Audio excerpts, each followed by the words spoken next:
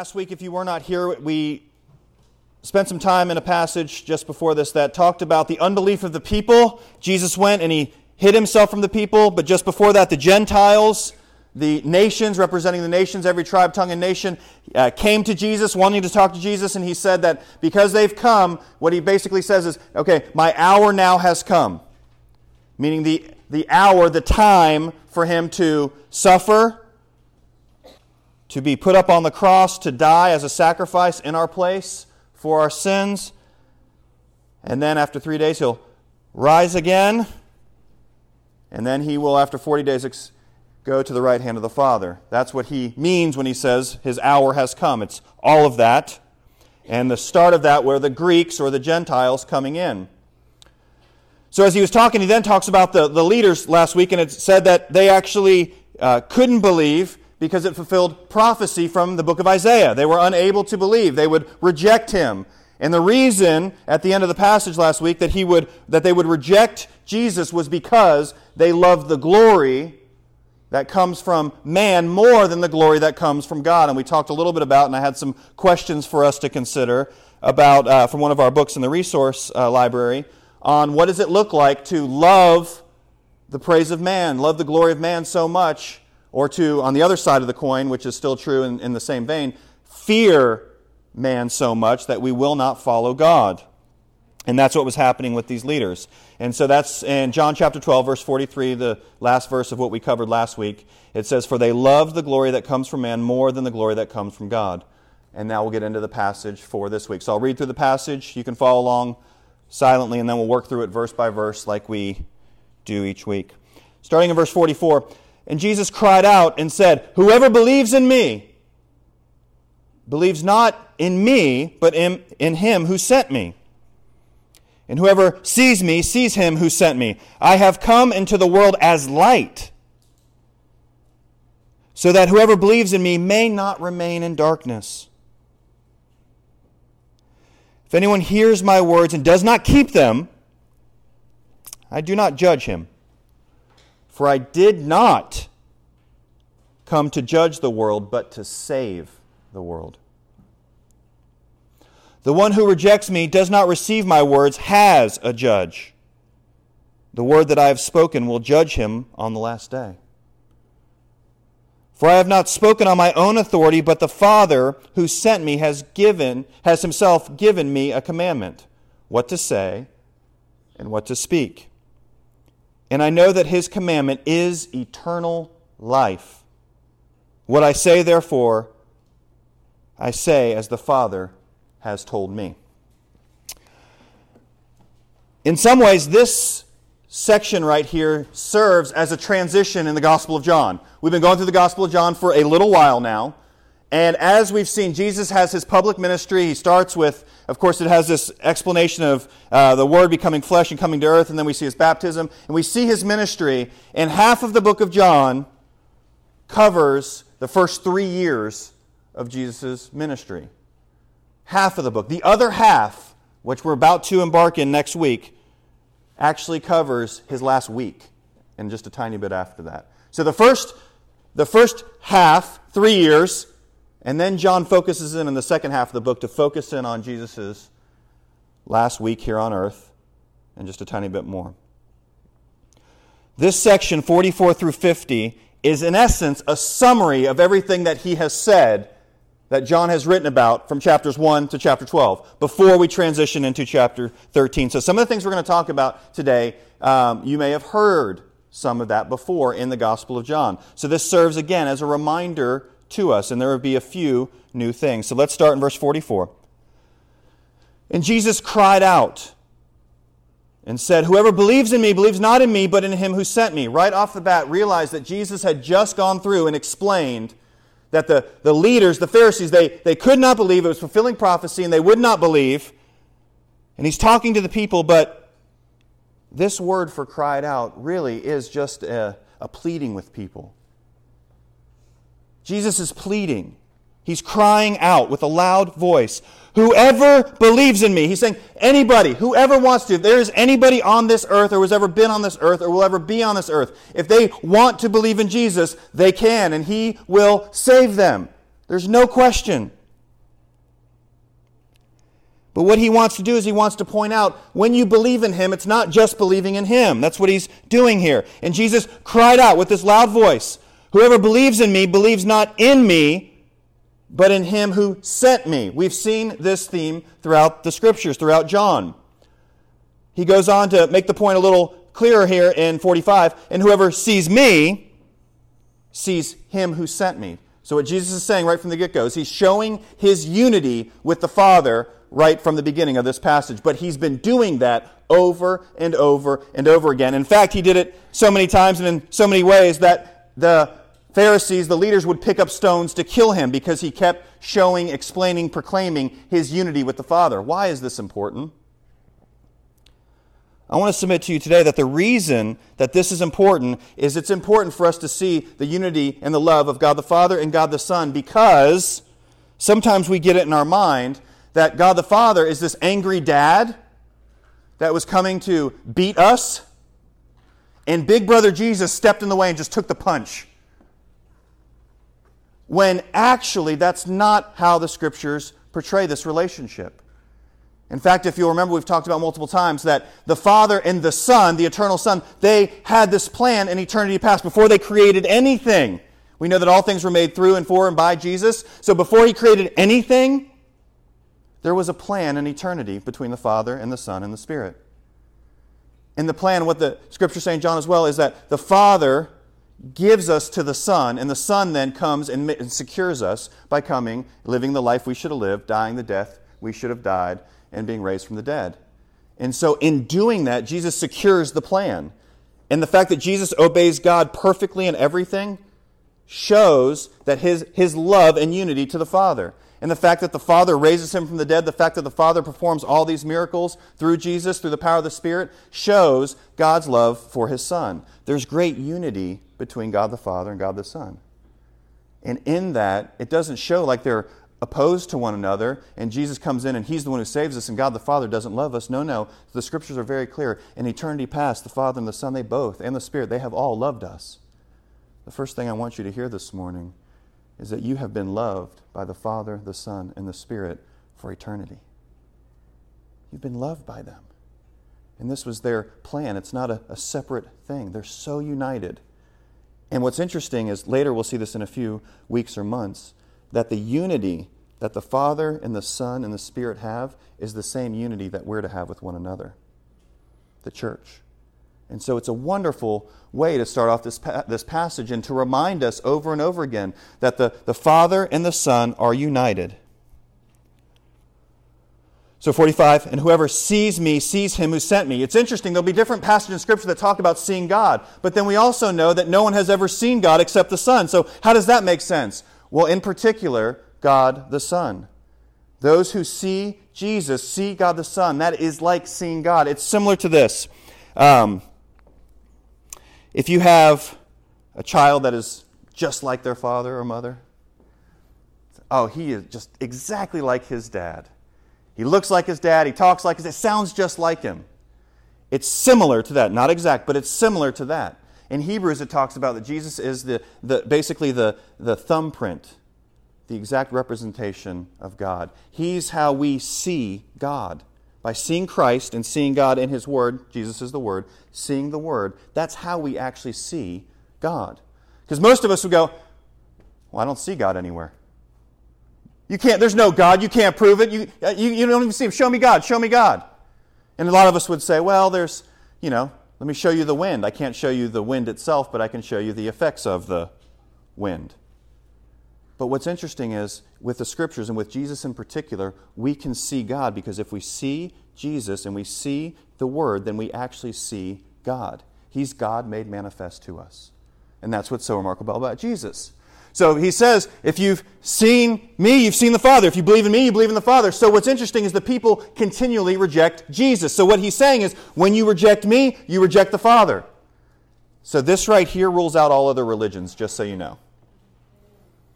This rules out every other religion, because every other religion doesn't believe in Jesus the way that we do. They say He's something different. That's why in chapter 14, when Jesus says, I'm the way, the truth, the life, no one comes to the Father except through me, it's because you have to believe in the Son, because they are so unified. There's not this other plan. All roads don't lead to Rome. In this case, there's one road, and he gave himself so that whoever, this road isn't limited. Anyone, any tribe, any tongue, any nation, any person, doesn't matter, rich, poor, doesn't matter your skin color. He's died so you can have life. So now Jesus goes on to explain a little bit more in 46. He says, I have come into the world as light, so that whoever believes in me may not remain in darkness. I read over that pretty quickly the first few times through this text. And then I thought on that more and more. Part of the reason, he says, I have come into the world. Here's my purpose, my plan. I have come into the world as light. Most of us would not want to sit in utter darkness the rest of our days. Some of you would I would like to do that for a while so I could sleep. But then after that, no. Again, we've talked about this some before, but if you've ever sat in pure darkness or been out in the woods or out on the water when it is completely dark, it is terrifying. And then if you start to hear something and you don't know what it is, I remember there was a time I was in the woods and I heard something crackling the branches. It was probably a squirrel or something. But in my mind, it was the biggest monster that was going to kill me. You ever had that? Just absolutely terrifying.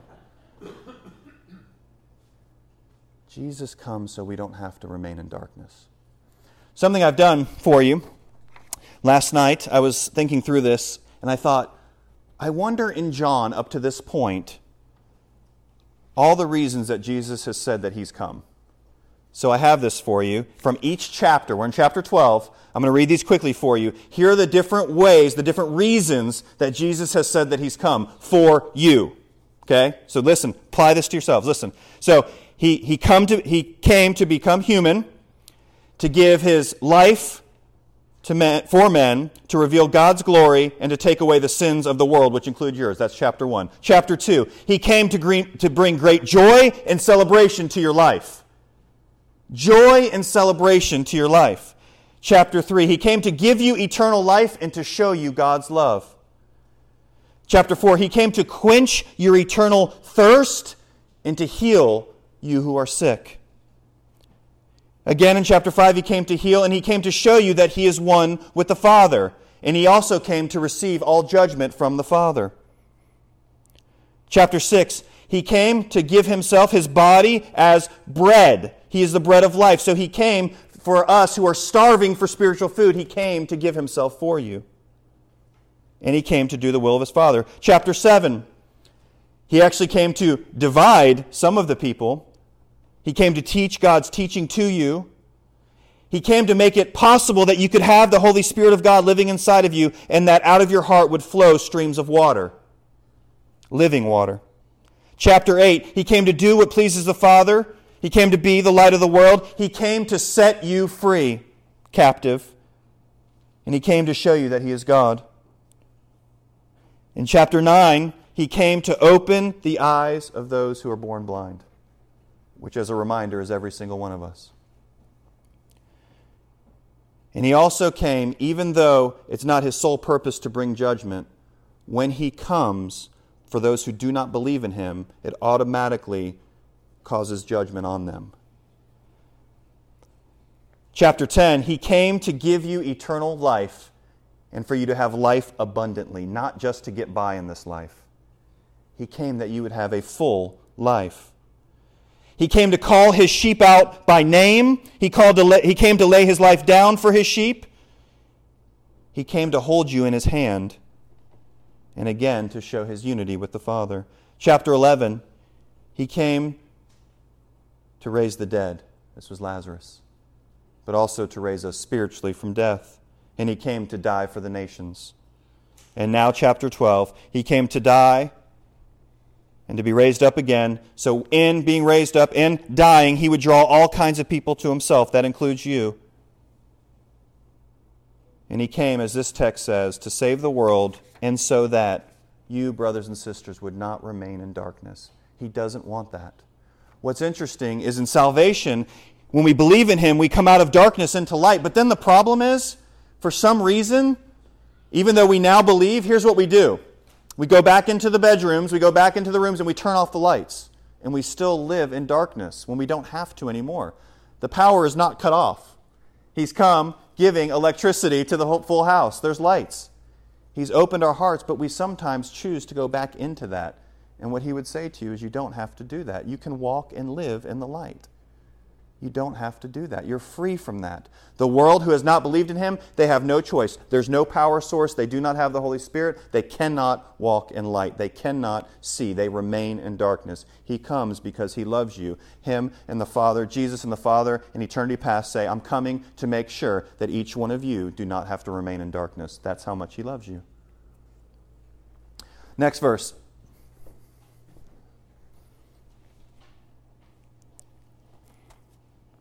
Verse 47, he now says, if anyone hears my words and does not keep them, I do not judge him, for I did not come to judge the world, but to save the world. Do you see the emphasis in this passage? Jesus is wanting to explain his plan is to come and save. He will come back as judge. Don't worry, no question he's coming back, but he came to save. But notice what he says there. If anyone hears my words and does not what? Keep them. Another way of saying that? Obey them. Follow them. Belief is not enough.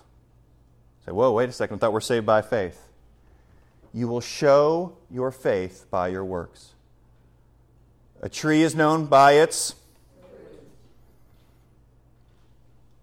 Jesus is very clear here. There are those who believe in him, and we've seen that throughout the Gospel of John. There are those who believe, but they will not follow. We saw that in the former passage. There were those who believed in him, but because they fear or they love the glory that comes from men more than God, they would not confess him. For Jesus, he is not calling just people to believe in him. He is calling people to follow him. How are you doing with that? Do you hear his word and do you keep it? Or do you hear his word and then just forget it? He would encourage you that he came so that you would not remain in darkness any longer, but that you would be in light, and so that you would hear his word and you would obey him.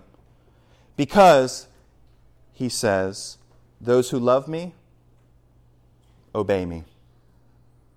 That's how we show our love. Same thing with my children. I don't try to force them, oh, you have to obey me. And then I'm going to love you. If you'll obey me, if you'll do the things I'm asking you to do, if you'll take out the trash, if you'll do the dishes, then I'm going to love you, son. That's not how it goes. I already love you. I loved you when you were just a thought in our minds and we might have a child one day. I loved you then. I love you now. So because I love you, obey me. That's what he would say. But Jesus says, specifically in this season, I do not judge them if they do not keep my word. He doesn't need to. His mission is to come and save. But look at what verse 48 says. The one who rejects me and does not receive my words has a judge. So it's not like they're not going to be judged. It's not like we're not going to be judged if you don't keep his word. You will still be judged. Jesus is just saying, I don't need to do that. I came to save you. But the fact that you hear his word, the word he has spoken to you on the last day, when, make no mistake, every person who has ever lived will stand before Christ. You will stand before Christ. And you will give an account for everything you've said, everything you've done, everything you've thought.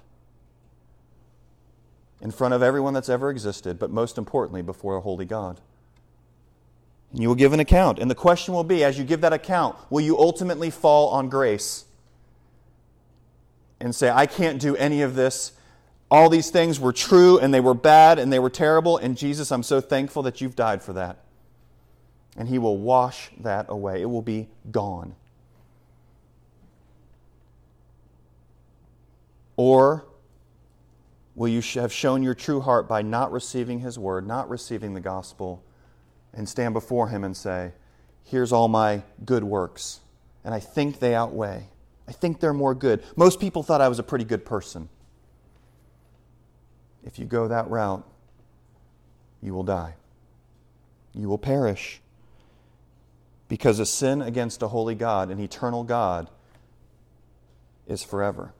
That's why the punishment is eternal. See, if you sin against somebody who's just another living person and a sinner, that's not a big deal. Okay? Not the same as it comes to an eternal, holy God. That's why we needed a perfect man, God, the God-man, to die in our place. That's why it had to be a lamb without spot or blemish. So he says on this last day, here's what's going to happen. The word that I have spoken to you, the gospel that you heard, the truth of God's word, it's going to basically come out and testify against you. And you're going to have to give an account for why you wouldn't receive it. This is also why, and it's kind of scary, but this is also why the more you hear it and the more you reject it, the worse your punishment will be. There does seem to be these varying degrees in hell. God decides. We don't understand completely what's going on there. But those who have received more and rejected it, you will be judged more. But again, Christ is saying the word will do that against you. Verse 49, for I have not spoken on my own authority. Now he's going right back to show that this is not just Jesus' plan, something Jesus that has made up. He says, for I have not spoken on my own authority, but the Father who sent me has himself given me a commandment. What to say and what to speak. He's saying, everything I say, everything I speak comes from the Father. So don't think you can just go to the Father another way. You can't. It's my word. Here it comes. But look what the word is. It's an encouraging word. And I know that his commandment is eternal life. What is the commandment of God? It's eternal life. What I say, therefore, I say as the Father has told me. The Father gives the commandment of eternal life to the Son. And then what's interesting is at the end of Matthew 28, starting in verse 16. Listen to this. Some of you will be familiar with this. It's the Great Commission. Now the 11 disciples went to Galilee, to the mountain to which Jesus had directed them. And when they saw him, they worshipped him, but some doubted. And Jesus said to them, all authority in heaven and on earth has been given to me. Jesus said, I have all authority. Go, therefore, and make disciples of all nations, baptizing them in the name of the Father and the Son and of the Holy Spirit, teaching to observe all that I have commanded you. And behold, I am with you always to the end of the age. Jesus and John, we just found out that the Father has given this commandment of eternal life to the Son. And at the end of Matthew, which is after this point in John, we see that Jesus has given that same commandment to each one of us. We have the same commandment, eternal life. To believe in eternal life and to take the message of eternal life to everybody who's out there. How are we doing with that one? Good? Bad? Somewhere in the middle?